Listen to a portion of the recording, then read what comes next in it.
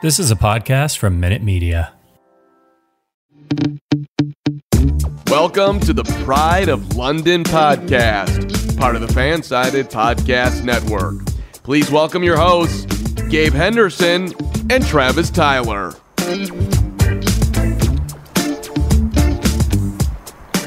All right, guys, welcome to our first proper episode of the Pride of London podcast.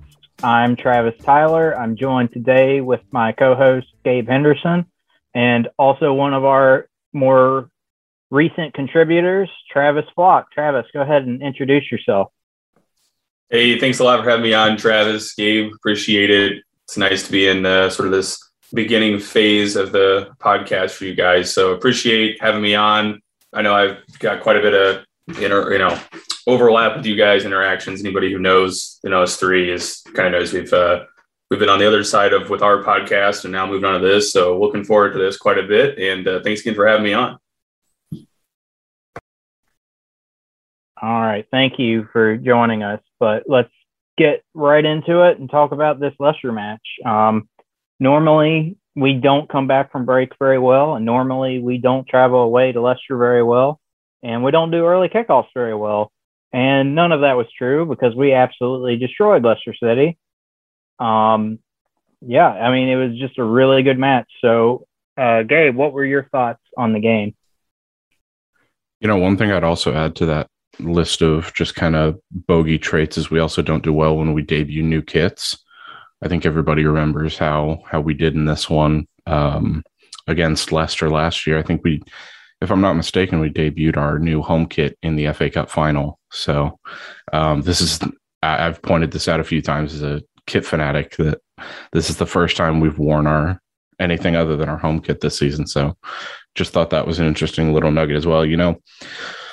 Overall in the game, though, I thought we played with an impressive pace. I thought we looked really good. As you mentioned, we usually don't come back from international breaks well and kind of look sluggish. I think the only person that really stood out to me as looking sort of sluggish was Mason Mount, which isn't necessarily something to worry about. He's going to have one of those games every so often, but he's probably the one player in this team where I just don't worry about him at all when he doesn't play well. So, no, overall, I thought we were really impressive. And even though Leicester's a mid-table side technically right now, they need to be respected because they have a lot of good players and Brendan Rodgers is a really good manager. And I thought we just handled that really well yesterday. What about you, Travis? What did you see about this one that you liked, didn't like? Yeah, so I kind of had to watch mostly bits and pieces of the second half due to, I was getting ready to leave and go out for the day. But from the first half, what I was really impressed with is it felt like from the very beginning, I pretty much turned the TV on at the moment. It was like Chilwell hitting the crossbar and it just never really let up from there. And what I was most impressed with is it kind of felt like to me that it seemed like no matter what way or there's set piece or open play, whatever it might be, whoever it might be, that we were just getting a lot of shot attempts. And it just felt like a goal was always going to happen in this team and not just from one or two suspects. It felt like everybody had the potential to get involved. And I think one thing that really stood out to me and early on, and even the announcer picked up on this, and it was kind of made me smile that they picked up on that, is that it was almost like Chelsea were playing the old WM formation from basically 1950s, 1960s. It's kind of what we were doing with more or less almost five straight attackers. And even the commentators were focusing on that a bit and kind of made comments where are these actually wing backs? They're playing more like forwards right now. And I think tactically that was a really good advantage that we're now starting to see borne out, not just in this Leicester game, but across the multiple games now where we've seen the line has really begun to blur as far as Reece James and Chilwell still being, quote unquote wing backs. They don't really play like this anymore. They're still involved in defensive phase, but in the offensive phase, they're playing so high up. And the way they're being used sometimes where they're almost tucking in behind center mids, I think it's starting to be obvious that they're not being used in these traditional wing back roles. And then I think, Travis, you've pointed this out as well, but I noticed it yesterday too, that in defensively, we aren't really seeing this set shape anymore. It's almost like we're beginning to morph around and sort of like be a chameleon in the sense that whatever formation we're running, if you want to look at it that way, is always changing. And I think that tactically it's only going to make this team better the longer that we do this, because I don't really trust anybody else other than Thomas Tuchel to, run these sorts of tactics and what he's doing with the team. So I thought offensively, just all over the pitch, phenomenal yesterday. And I think that overall, even our substitutes, Pulisic comes on and gets the goal. And then Hakeem Ziyech came on and showed some of the best, I think overall play in the time that he did have yesterday as a sub that he's probably shown all season, and not counting preseason. I'm not going to count preseason matches, but I think overall this is all the right things you wanted to see yesterday, and really good performance aside from the 3-0 scoreline. Yeah, I'm glad you said all of that, because that was what I was thinking. We were extremely fluid with our positions yesterday, to the point where I almost said we were playing 4-3-3 at one point, but then within 2 minutes it was back to 3 at the back. At times it would be 2 up top, sometimes it would be all 3 up top, and it was just constant movement and changing. And I don't know how much of that was Leicester tried to match our formation, which is rarely a good idea against 3 at the back. It seems like anytime someone tries to match 3 at the back with 3 at the back, it goes terribly. But yeah, we had everyone moving in unison. They were moving so fluidly with each other. The formation kept changing, and it really made me start to think, we talk about maybe we'll switch to 4 at the back in the future, like 4-2-3-1 or 4-4-2. And honestly, it doesn't really matter, because it doesn't really matter which players we have, because it's going to change up so often anyway. There's a really good video on Football Made Simple about Nagelmann's Bayern Munich side, and they're doing a lot of the same things we're doing, but they're doing it from a quote-unquote 4-2-3-1, whereas we're doing it from a 3-4-3. But it all ends up looking the same just because of how the players are moving. So I think that's going to bode really well as we get more in sync with one another and start creating more and more chances. But to me, Leicester City almost looks like a side that has, it looks like Brendan Rodgers' head has turned, and we'll get into that a little bit with our preview for United here. But first up, we have Juventus. So, Travis, what are you thinking for this Juventus match? It looks like it's going to be the decider between first and second for our Champions League group. Yeah, so correct me if I'm wrong, but this is a home leg against Juventus, right? Okay, so with it being in the return back to Stamford Bridge, I think the biggest thing for us is going to be that we are up and running. But we saw the last time we played Juventus that it was just this really sterile match with little to no attacking play going on. I actually didn't get to watch much of the first match, but from what I talked to people, everybody was like, yeah, it was one of the worst performances they had seen this season easily, but maybe under Tuchel just in general. So I think what I'm going to be interested to see is, we know this Juventus team is not the fastest. We know that they're not, the youngest team. They have a manager who's been around a long time. I know they had a good result this weekend. They overcame Lazio, got their points there. But look, this Juventus team is not very good. I think the first time we played them that they caught us, it was right time, right place for them, and wrong time, wrong place for us. So the fortunes have really, for Juventus, as far as I understand, they're still kind of, not where they want to be, not really top of the table or near top of the table in Serie A. They've improved, but look, our improvement since we first played them has been a lot better. So I expect to see us in this match against Juventus. I expect a lot more of the same, like what we saw against Leicester. I think we're going to come out in the match. We're going to go out there and really take the impetus to them and show a lot of attacking play throughout. And I think that the reason why we have to do this is because if we just want to sit back and be slow and really absorb pressure, I think that's going to feed too much into how Juventus wants to play, especially given how Allegri has predominantly played in a fashion that's maybe what some might argue is a bit more counterattacking than other styles of management for top clubs. So I think that's what we're going to have to do, and we're going to have to really use the fluidity of our positions that we've seen recently and our pace and our youth to exploit sort of the lack thereof from Juventus. What are you thinking about Juventus here, Gabe? I think we'll go out with something different than we did in the first game.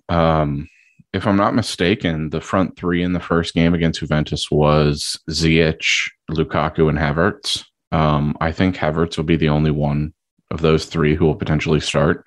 There's been a lot of talk about Lukaku returning to training today, and how that's going to make him probable for the games in the upcoming week. But I don't think he starts against Juventus. I think we take a different approach.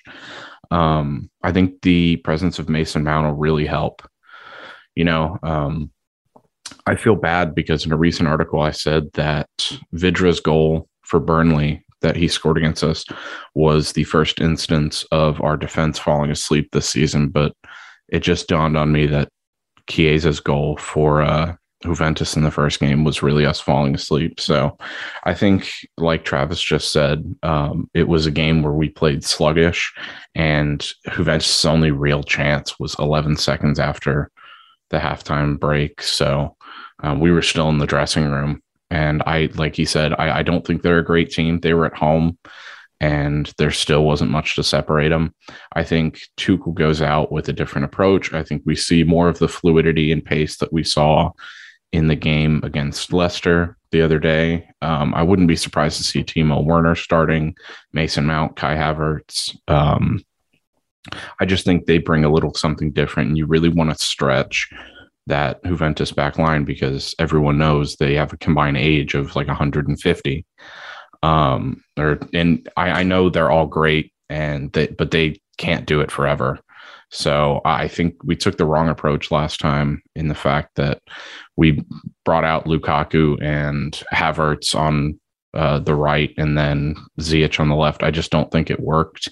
And I think we'll learn from that and we'll open the game up a little more. Yeah, I think for sure we're in a different place than we were when we played Juventus the first time. They kind of are too, but I think we're already more mature than we were just given the time we've been playing this season. We're a little more into things.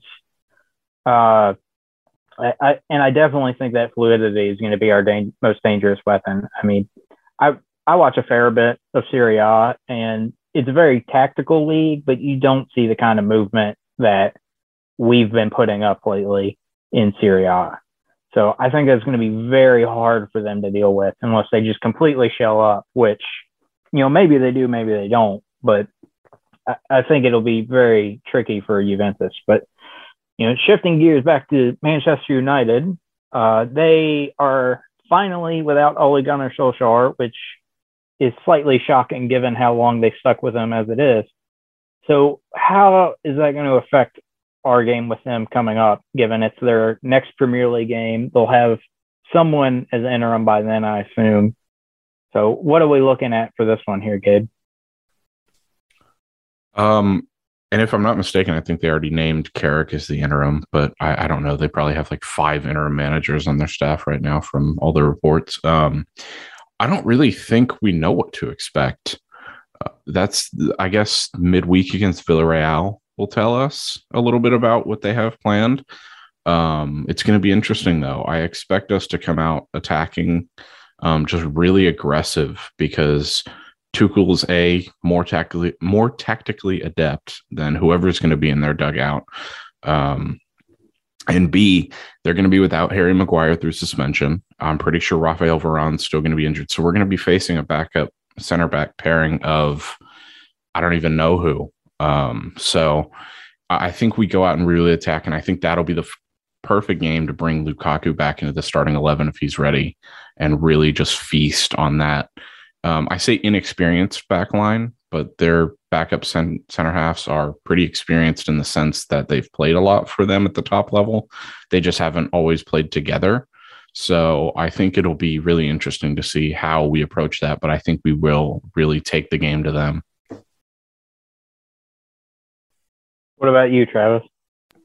Yeah, I think that, the news with Ole is going to make this a really difficult situation because if you look at this United team, there's everything that's there to be, competing for a title. And I think that what I'm going to be most interested to see is now that he's gone, how do players like Donny van de Beek and Jadon Sancho, how do they start getting utilized?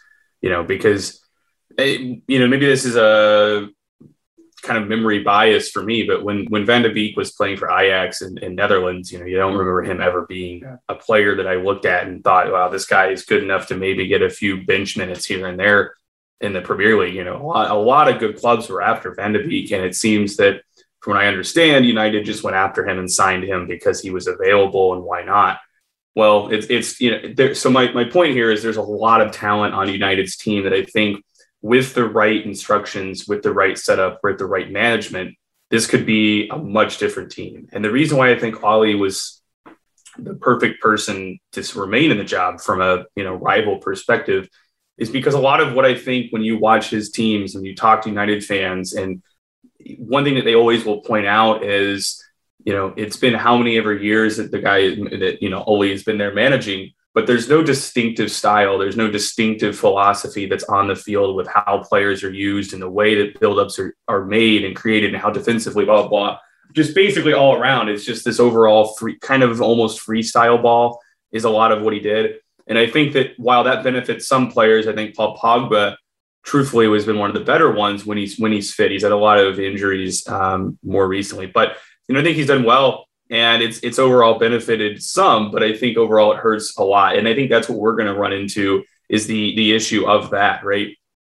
Is now that we're going to be facing United that have a much more tactically adept manager. And I don't know how much more tactically adept that Carrick might be, but maybe they have an interim in before the weekend. What I've read is they've appointed Michael Carrick, and now they have started the interim manager search. So I think it's going to be a tough road for them for a little bit, but even if Carrick comes in there and organizes them and have them playing in a very specific set system, I still fear them more than I would have had they had Ollie. And I think that now that they have Ollie out the door, some of those other players that people have long questioned, why are they not getting minutes, might now be getting the minutes, and we might be seeing that talent. And that's what I worry about is this buried talent that was there that wasn't getting minutes. It's probably creating, to some extent, some type of unrest within the squad, some type of friction. And because of that, that's all gone now. So it's kind of like a clean slate. So I think this is the worst time that we could have faced United. All of those players are going to be looking to make a huge statement now, and we're going to catch them right at the beginning of that. So I think it's going to be a difficult match. And because of that, I actually don't know if we will come out and be just overtly attacking start to finish. I think we might actually wait. If Tuchel, I think knowing him, he might actually want to go out there and feel out what Carrick is going to try to do before he starts to actually show his full hand. And I think the reason why, for maybe a gamesmanship, why that could be a good path to go down for Tuchel is because if you make Carrick feel like he had the right game plan in the first half and all you're really doing was feeling him out, maybe he makes changes that are going to be focused on winning the match. And then that's when you come into the second half and really show your hand, and which it might be completely different than what you showed in the first half. And assuming that we don't concede in the first half, I think that could be a really useful game plan for us. So I think it's going to be interesting. Do we come out and try to get the lead immediately and sit back, or do we try to just let this play out a little bit and then show our full hand and put the chips on the table and go for the win? I don't know. I think just knowing what I've seen from Tuchel and some of that, how we've approached some of the bigger clubs, I think that we'll probably see a bit of the latter. But again, this is just the wrong time to face United. I think that we all collectively know that. The new manager bounce, to me, is not the issue. To me, the issue is the new manager is going to give the players that we all think have, high talent levels. He's going to be giving them chances now. And I just think that morale boost, not even the manager himself, just the fact that Ollie is no longer there is going to boost morale within that squad. And hey, you got to realize from United's perspective, if they beat us next week, they're actually a lot closer to their objectives in terms of top four than they would, appear to be right now. So I think there's a lot to play for. We're playing at the wrong time. And I think this is just the inside joke that all of us have feared would actually become the reality. And now that it has, so I'll leave it there. Yeah. So I'll close us out by agreeing to disagree a little bit with that. If there was any kind of game that Solskjaer was really good at, it was usually these big ones. He usually would get United pretty well up for games like this. So with him gone, I kind of wonder if they'll be able to have that same motivation or whatever they're able to pull out when they come up against teams like Chelsea. But I do also agree Tuchel's probably going to be a little more cautious because we don't really have anything to plan on now. I mean, we have no idea what changes they'll make, if they make any changes at all. So I think it is smart to kind of spend a few minutes feeling them out before we decide to go one way or the other. But, if you look at results this weekend from all the new managers, the new manager bout is pretty real. I mean, Eddie Howe wasn't even at Newcastle, I believe, because he had COVID. But, Newcastle looked good. Norwich won again. So, yeah, there's definitely something to the idea of a new manager bounce. But we'll just have to wait and see. I think that Villarreal game is going to be a really interesting one to keep an eye on, not just because of United's recent history with Villarreal, but, how do they approach that kind of game right now with, Chelsea coming on the weekend? They kind of need to beat Villarreal to stay around in the Champions League. So they have a lot of balls to juggle. But Gabe, we have some listener questions. Would you want to go ahead and send those out to us? Yeah, no, sure. So the first one we have is, per the stats, we depend on our defenders to score. Yes, Romelu Lukaku was injured, but before that as well, the link-up was missing. As a Premier League contender, how do we sort this out ASAP? So I'll kind of open the floor, whoever wants to take that. Yeah, so for me, our formation is kind of like a magician's trick, Like a magician will be doing something over on their left hand, but what they're really doing is working the trick on their right hand. And that's basically what we do. We have our attackers almost distracting everyone up top, and then all of a sudden the defender comes rushing in to score because no one's looking at that defender. And we saw this with Antonio Conte too. I lost count of the amount of times Marcos Alonso would just be completely wide open because no one was looking for him. And all of a sudden we had the ball in a dangerous area just because no one was trying to mark him because they weren't thinking to mark him. And it's very similar now with Ben Chilwell and Reece James. Even, N'Golo Kante yesterday, the fact that he was able to get the space he could, even if it was an amazing finish, is pretty crazy. So that's a lot of what's going on is, we're using guys like Kai Havertz and Romelu Lukaku to distract and create chances for others. Now, eventually that wasn't sustainable for Conte anymore. People started to pay attention to what Alonso was doing and started marking him. And we weren't able to, make it work with our attackers. I think the difference now is this time we probably will. If Lukaku comes back, he can score if he gets the ball enough. So I don't think we're nearly as, I don't want to say one note, but I think we have more tricks up our sleeve now. And I mean, even look at like Hakeem Ziyech coming on yesterday. Like he did really well. And, he was fresh. By that point, Leicester was, exhausted physically and mentally. So if we're able to bring on attackers like that, after, getting our defenders to do the work, I think the attackers will follow suit and, put some goals in themselves.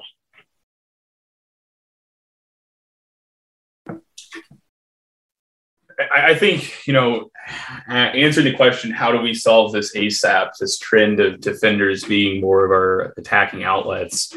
I think this kind of harps back to what, we were mentioning earlier with the Leicester review itself, and how the positional fluidity was on display yesterday against the Foxes. So I think kind of a cop-out answer here is, how do we fix it? Our defenders aren't really being utilized as pure defenders in many ways. Now, there are the stats like Antonio Rudiger, the left center back, who has more shot creating and goal creating actions per 90 than some of our attackers do. But so that one, I can give you some props there from that question, because that is a little bit concerning. But I can't say that I'm concerned right now if Chilwell and Reece James are being tasked with providing a lot of this, decisive final third or key pass sort of creation, because they're being used so high up the field in ways that are more winger, wide midfielders, sometimes even inverting over and moving more centrally off the flank. So, how do we solve it? I guess if you're still at the point where you think that this is, Chilwell and James can't be those guys. They can't be those guys, pal. If you're still there, then I think that, to answer your question, how do we solve it? I would say start using Kovacic more in the final third. He's doing really, really well this year in that regard. He's improved a lot there. And using him in the final third is in his ability to press and also beat the press, I think could be really useful. And I think you just have to have, you're going to have Mason Mount or Kai Havertz, then one or the other, preferably Mount, because Mount is that guy that creates so many different passes that lead to another pass that lead to a shot. He really is sort of that hockey assister kind of guy for the team. And I think that's why he's often criticized for certain things, is because what he does do is not really directly showing up in a goal involvement itself, but he does so many things on and off the ball that then lead to better opportunities for others. So I think you'd have to have him in almost every configuration if you're really trying to take the impetus away from Chilwell and Reece James to be the people creating the chance for us. I think you'd have to have Kovacic around. You need that ability to dribble and win, go right through, win balls, beat the press, and quickly transition if that's how you're going to try to play more through the middle and then out to the flanks and the attackers. And I think that, up top, you're going to have just a lot more clinical play, right? Because we can create these chances, but if we don't have somebody to, finish them off, it's not going to matter for much. And I think that goes along with why I say it's got to be, Mount and or Havertz. And then if it's not Havertz, I think it'd be Lukaku up there playing alongside with Mount. So that's what I would do. I think we also have to try to use Lukaku more as how we used to use Diego Costa, which is, we can play it into Costa. He's going to hold the ball up.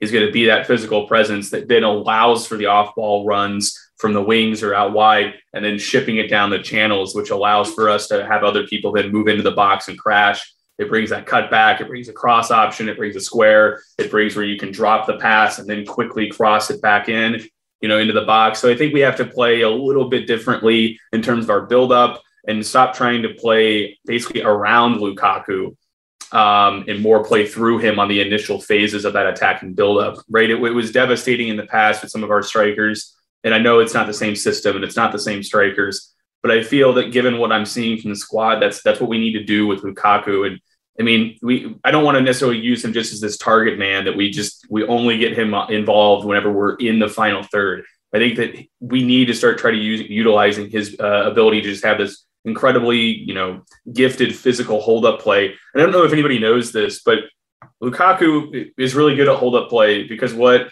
Antonio Conte did when he went to Inter is he recognized that Lukaku was not good trying to receive the pass when there's a defender immediately on his back pushing against him. So he just again and again and again and again and again and again, every day after practice, he lined up Ranocchia, who was the largest center back basically the Inter had available, and would just spend hours every day working on this, nothing but, playing the ball to Lukaku with this really large center back on him. And his task was to hold up play or to hold it up and then on the turn beat him. So they did this again and again and again and again and again. And I haven't really seen Lukaku being utilized in the way that best takes that skill that Conte spent 2 years almost single-handedly crafting in that player, among other things. But that's where I think that's a pretty long-winded answer, but that's kind of where I would be at on this. Is the way we're using Lukaku needs to be tweaked a little bit, and we need to then, maybe focus on getting Mount as that chief guy, maybe alongside Havertz. That's what I would do. But again, I'll go to you, Gabe, because you probably have I think I can stop there and give a good transition point for you. Yeah, my answer is actually going to be like 3 or 4-fold, just like yours. First thing, as you mentioned, I'm just so thankful for Antonio Conte for so many reasons. I know that's going to be kind of controversial to say now that he's the Spurs manager, but I love Antonio Conte. One interesting point that I thought that you made there is how we are kind of playing with Lukaku. And I think my biggest concern in that regard is how we've utilized Havertz as the center forward when he and Werner have been out. Everyone wants to talk about how Kai Havertz isn't scoring the goals. He didn't get on the score sheet against Norwich, and in a 7-0 beatdown, that's not something you want from your striker. But I think that's kind of how we play through him. Everyone else is playing really well with Kai Havertz. So, just to use a cliche phrase, he's doing quote unquote all the dirty work. I think he's actually played really well up top. He's not as involved as everyone wants him to be. And I think we need to flip the script once we get Romelu Lukaku back. And like you said, play all of that with him. And utilize him better to his skill set. And then I think before answering this question, I also want to make clear, I'm pretty sure we're all going to be in agreement on this. At this point, Ben Chilwell and Reece James are not defenders. This goes back to the point that you made earlier, Travis, about the WM formation that they mentioned. They were playing as forwards yesterday. Most often, they play as forwards now. So while they technically are in a defensive role, you can talk to Antonio Conte and he'll tell you that they're midfielders, but I don't think we can call them defenders anymore. So simply put, how do we sort out this problem? I don't think it's a problem that needs sorting. It's like you guys said, we just utilize space so well, and we have guys like Antonio Rudiger who will run into that space and get on the ball more often than not. We've seen Rudiger score this season. We've seen Christensen score this season, Silva, our center, and even Chalobah, and we're seeing our defenders just get that space. And like you guys mentioned earlier with Conte yesterday, when players get that space, it doesn't matter if you're a defender or a center forward, utilize it and make the most of it. So I think, I don't really see it as a problem, especially now that we've got guys like Romelu Lukaku who are 20 goal a season players. That's one reason why it quote unquote failed under Frank Lampard and almost with Thomas Tuchel last season. But even then, we didn't fail. In Lampard's first season, we still secured top 4. And last season with Tuchel, we secured top 4, albeit with the help of some Premier League rivals. And we obviously won the Champions League. So I think the presence of a 20-goal striker can really elevate this team to where spreading the ball out and sharing the goals is not a problem in this team anymore. So I just want to go back to you guys, I guess, and see if you guys had any more thoughts on this quote unquote problem with our defenders scoring.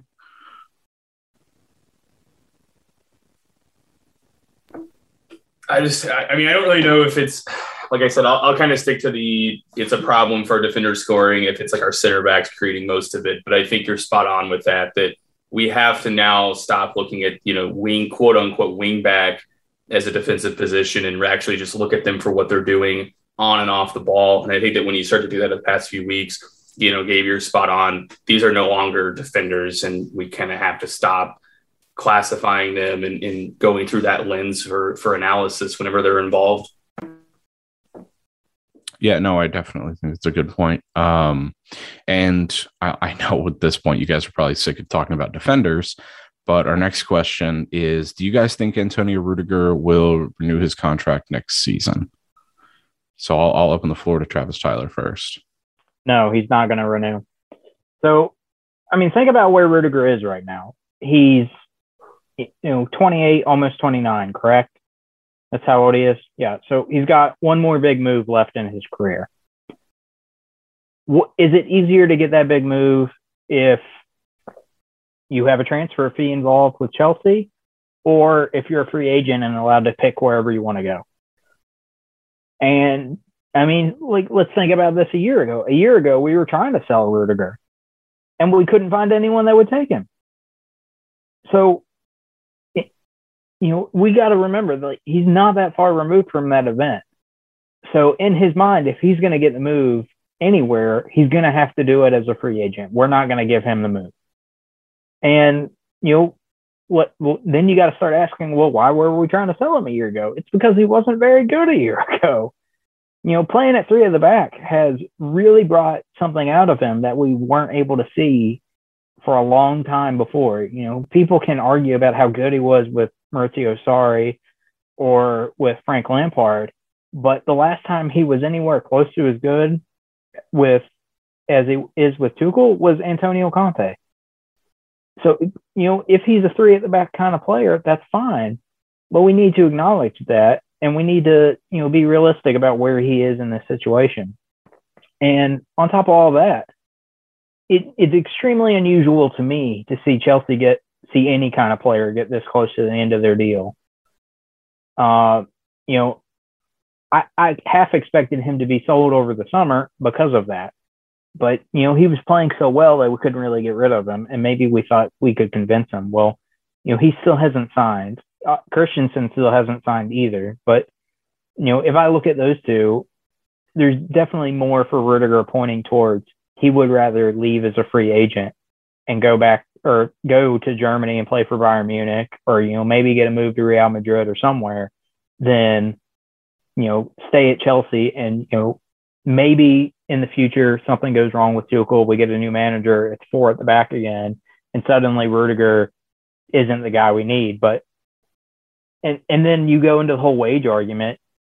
And this was my argument against getting Haaland all summer was if you play one player a really high wage compared to what everyone else is already making, those guys that you already have are going to ask for more when they get contract extensions. Transfers coming in are going to ask for more. And all of a sudden, you're going to look a lot like Manchester United do, like Arsenal do, or even worse, like Barcelona do.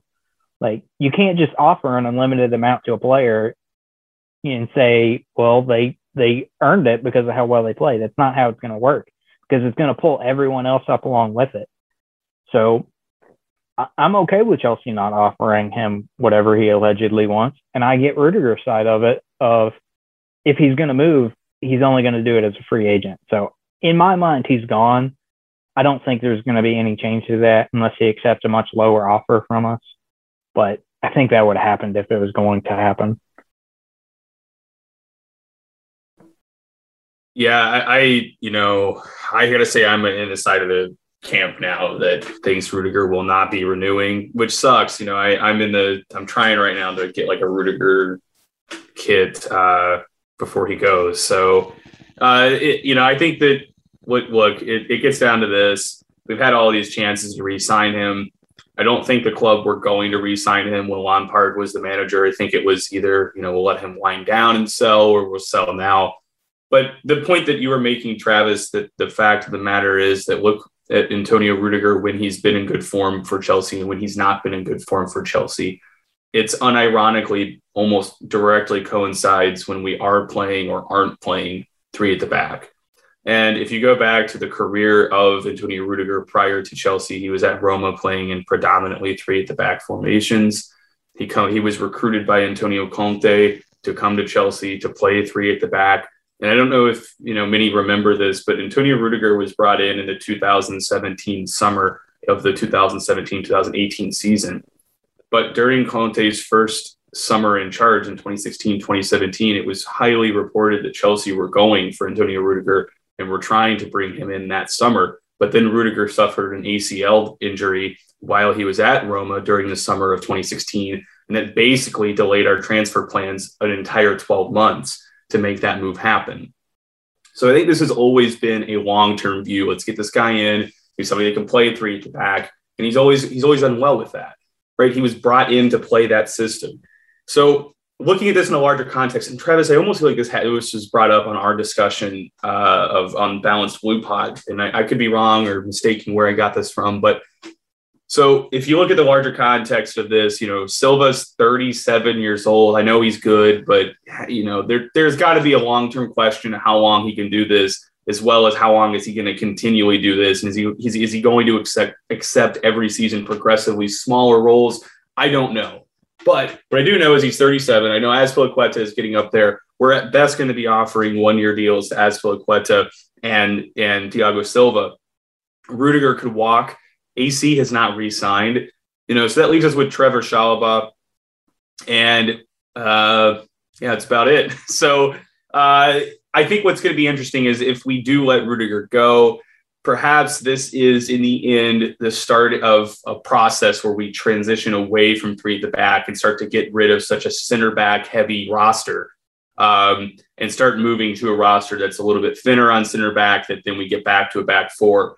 I don't, as my own personal opinion, I don't really care if we play back four or back three. I think if you look at just recent trends from 2015, 2016 season until now, there's only been one trophy that we've had in that entire duration that was not won playing a three at the back. And that was with Mauricio Sarri winning the Europa League. So I have to say, it's not just Tuchel's three at the back is the best, and blah, blah, blah. To me, the fact of the matter is we don't really win trophies over the past 6 seasons or going on 7 seasons now without playing three at the back. Okay, there's one aberration there. There's one exception to the rule, like there always is, and again, I think that's circumstances dictated that we were in a competition we should win. We had the best squad by quite a margin, and Mauricio Sarri did the job. So credit to them for that, but that is still an exception to the rule right now. So I would say stick to three at the back, but if we're going to see Rudiger and potentially 1 or 2 or maybe even 4 other of those center backs leave, then the conversation may need to rest more around how do we switch to a back four with this team and only bring in 1 or 2 center backs instead of keeping with a back three, losing potentially all 4 of these guys. And then we spend $300 million next summer on center backs trying to resolve an issue that we entirely created ourselves. And we sat around way too long. And, I understand it would have been very bad optics and probably not set well with the fan base. But if we down deep had this inkling in the boardroom, so we can kind of pretend that we have that job for a minute. If I had an inkling that, hey, I don't think Rudiger is going to re-sign because of A, what he wants, and B, the other suitors that are out there, and C, he's in an electric form, one of the best center backs right now in the world. And I think a reason why I would also say what I just said is he is German, and Bayern Munich could sign him on a free, and they really do need center backs right now. So if I'm Rudy and I can get a huge payday to go back home, I probably would consider that over staying at Chelsea as well, because I know I'm going to go to Bayern Munich. I know I'm going to win trophies. I'm going to get paid more money to do it. And it's where I'm from. So that's probably what I would do too. But within the larger context of this is if I'm in that boardroom and I know that Rudiger might not renew, it looks maybe more likely than not that he's going to leave.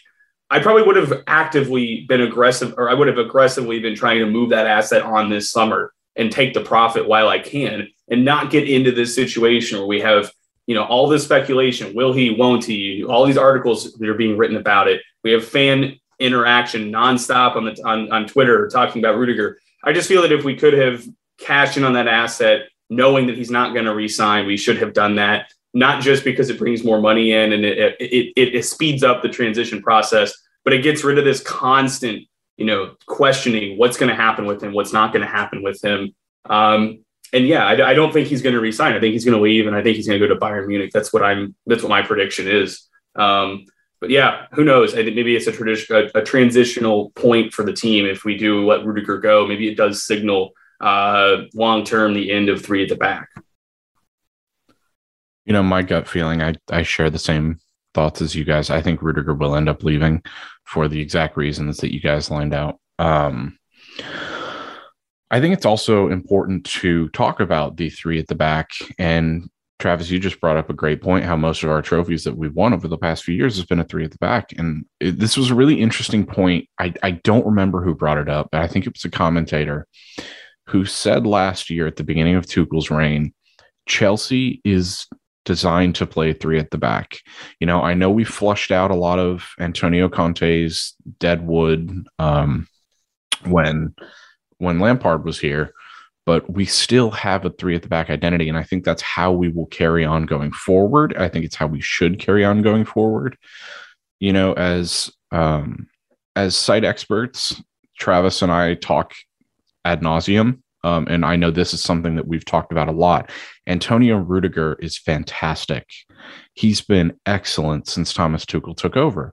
There's no denying that. One of the best center backs in the world. And that's why he's now getting interest from the Bayern Munichs and the Real Madrids of the world.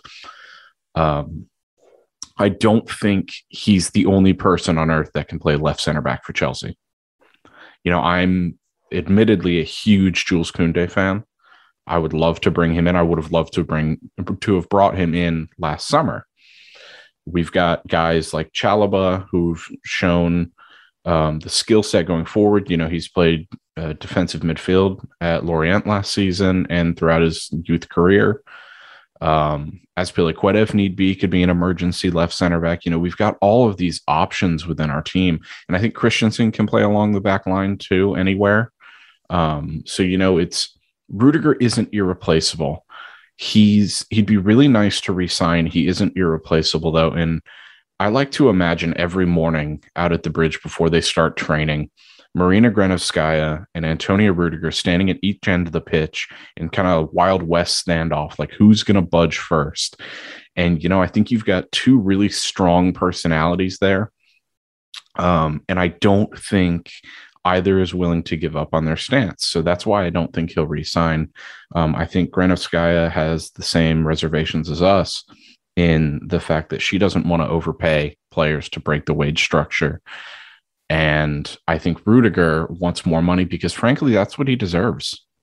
If I was getting offers, as Travis just said, if I was getting offers from the Bayern Munichs of the world, and I think someone reported PSG was talking to him, I would love to do that. I would love to go get paid a lot more to live in a city like Paris or Munich or Madrid, not to say anything against London. London's probably my favorite city in the world. But yeah, that's what I would do if I was Rudiger, because Chelsea's not going to fork over all of that money. I just think it'll be intriguing to see how he would fare in those teams, given the fact that most of them play four at the back. I know Travis Tyler mentioned earlier how Nagelsmann plays the 4-2-3-1, but it plays like our formation. So I think he'd do well there, but I really don't think he would fare very well in a four at the back in, say, Spain. So I think it'll be interesting. I don't think he resigns.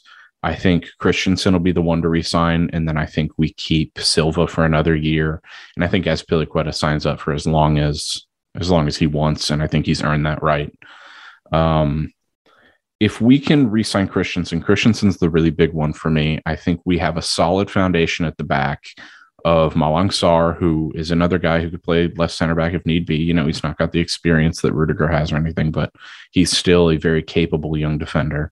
Trevor Chalobah and Andreas Christensen. So, and then I think if Rudiger leaves, we'll definitely bring in a high-profile center back. I know Pau Torres has been brought up as well, and I know Travis Tyler absolutely loves the prospect of a left-footed left center back. So, that's where I stand with it. I don't think he resigns. And then, so moving on to another question, we have, will Callum Hudson-Odoi help the wingers stretch the field against Juventus, who seem to be the one team who has exploited Chelsea's one big weakness this season? If he plays, I'm not sure if he will or not, just because of how much we've been rotating our front three. But I mean, that depends on, if Lukaku's fit, if Timo Werner's fit, if Pulisic's ready to start a game. If Pulisic's ready to start, I could see him starting over Hudson-Odoi. I know that'll upset some people, but the only player that can really play a role similar to Hudson-Odoi is probably Pulisic, because those two are only quote unquote wingers, whereas everyone else is more like a midfielder. Mason Mount's not really a winger as much as he is a midfielder. So yeah, I think if he does start, I think he'd be pretty good against them. I think Juventus have historically under Allegri defended really compactly. So, if you have wingers, you're going to stretch them out, whether they like it or not. you're going to be able to create those switches of plays, those overloads. And Hudson-Odoi is great at that, but it really just depends on whether he starts or not. Yeah, with Hudson-Odoi, I don't know if he's going to be starting immediately. That's kind of where I'm at. I think, obviously, I think this season he has shown more glimpses than before, but I still think when I look, what you saw yesterday with Ziyech looked really good yesterday. Pulisic got on the score sheet and looks really good. And this is just kind of an aside on Christian Pulisic. I don't think that any of our non-strikers, so basically Lukaku, Havertz, Werner, if you really even want to call Werner, Lukaku, or Werner and Havertz strikers, I think besides those three guys, that Pulisic is by far the most direct player we have. He's the largest goal threat that we have out of those, kind of forward wing positions. And I just think that when healthy, it's the big if, as we all know, as just not only Chelsea, but also as USMNT fans. When healthy, he's probably, in my opinion, should be one of those guys that's starting up front alongside Mount and Lukaku in a perfect world. And yet I probably do have some bias for listeners out there, as I am American. And that's fine. I can admit that's one of the things that I may be biased on. But I just don't see Callum Hudson-Odoi. I think he's going to get in over anybody in this squad at this point. It's probably going to be Hakim Ziyech. And again, we probably did just see the best performance from Hakim Ziyech in terms of not overall. I'm just going to say performance given the minutes that he played. It was probably the best I think he's played all season. One of the best, maybe under one of the better ones under Tuchel too. So I just think it's tough for Odoi right now. But I think what does make it a little bit easier for him is that if he is able to actually adapt into the right wing back role, and I use that term very loosely because of how they're being played right now, then I think he can easily get in on that right side or that left side and be one of those more attacking players and really not have a whole lot of defense to do, but still be called a wing back. I think it's tough for him right now. I don't really know what we do given the state of the squad. He's really, in the grand scheme of it, only like 2 or 3 years younger than a lot of these guys that are ahead of him right now. It's tough. And I think that, I'm one of these people that's for a long time said you should have taken that 80 million pounds from Bayern Munich 2 years ago and just ran away with that whenever that was reportedly what they were offering for the transfer of Callum Hudson-Odoi. So, and the reason why I say that is because I think if Hudson-Odoi this season can't start getting more consistent minutes, and it might be best for club and players, to mutually part ways so that he can start having that every week in, week out experience of being a starter. Whereas the longer he's at Chelsea and the longer he doesn't break through, I think the odds are less likely. And kind of the analogy I would use for that is when you're playing a team putting 11 people behind the ball and you hit the 80th minute, you're probably much less likely to score than you are to score. You're much less likely to not score, or you're much more likely to not score than you are to score at that point, right? You've kind of a lot of the games been played, and I think that's kind of where we're at with Hudson-Odoi, is that it's starting to wind down for him, and it's not that he's not good. I don't dislike the player at all. I actually do like what he offers. I just think the issue is consistency and his ability to show a performance over a full 90 minutes as opposed to just glimpses here and there. And it's just circumstances, the people in front of him, his age, a lot of things that in this current setup are not helping him, but in most other setups at other clubs would probably be massively beneficial for him. That, if you're a smaller club, you're going to invest this time and those minutes on that player that's 20 years old that might, eventually be sold for 10 times what you purchased him over a 30-year-old player that you're probably, you know what you have, or what you're going to get when you do move off from him. So that's where I think it really is. It boils down to, it's just a lot of talent, Hudson-Odoi, but wrong place, wrong time right now at Chelsea Football Club for him. And I don't know if I see a viable path for him getting consistent starting minutes going forward. I think it's really interesting where you guys stand on this whole thing. I am of the mindset that I think Callum Hudson-Odoi should be Chelsea's starting left winger. I wrote an article on that, but I did also do that when Pulisic was injured. So I think Mason Mount's a lock on the right. I don't think anyone's going to disagree with that. I think he's one of the first names on the team sheet. So you really get a lot of competition on this left wing. And I think Callum Hudson-Odoi, and like you just said, Travis, Christian Pulisic is the closest one in terms of skill set. to him. And I think, Christian Pulisic is the only person on form that I think could realistically bump Hudson-Odoi out of that starting left winger spot right now. I think he's really grabbed the bull by the horns when everyone else has been injured. And I think he's played really well and really consistent over these last few weeks. And I think especially against Juventus, he offers something that no one else really does. One thing we've seen with Pulisic is we've seen him adapt his game a little bit over the last few months, per se. I'll go with months since he's been injured. I don't know if you guys have noticed this as well, is he doesn't play as well when being pressed anymore. He's kind of, I don't know if that's the awareness that he's probably going to be hacked in Eden Hazard fashion, but his ball control in close areas has not been as great as it used to be. And I think that's what Callum Hudson-Odoi brings to the table.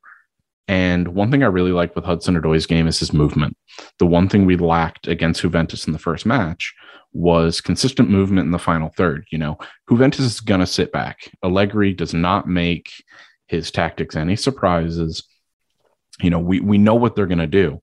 So I think, Hudson-Odoi will help stretch the field. I don't know if he'll play. I mentioned earlier, I don't think he will. I think we'll go with someone like Werner or maybe even Pulisic in that spot. But if Hudson-Odoi plays, I'll actually be really happy to see his name in the starting 11, because I think he does bring those things. And I think he's got a good relationship with the wingbacks, and that's one other key point I want to hit on before we wrap this up, is the wingbacks that we played against Juventus in the first game were never going to break down this Juventus defense. Juventus sat back really compact.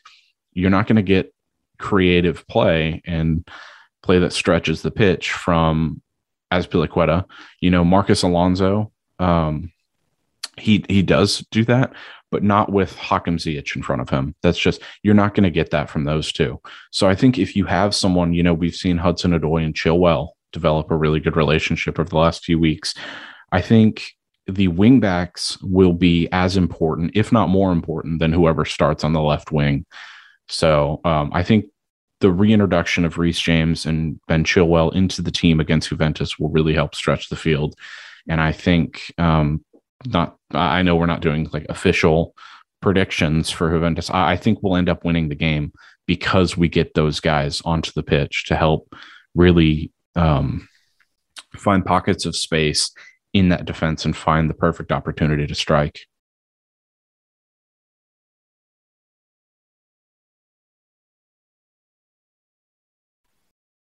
All right. That's going to be all for us on this one. Thank you guys for joining us. You can find me, Travis Tyler, at Traffical on Twitter. Travis Flock, where can we find you? You can find me at Crossroads_CFC. And Gabe, where can we find you? Find me at Gabe H Sports. You can always follow us at Pride O London as well.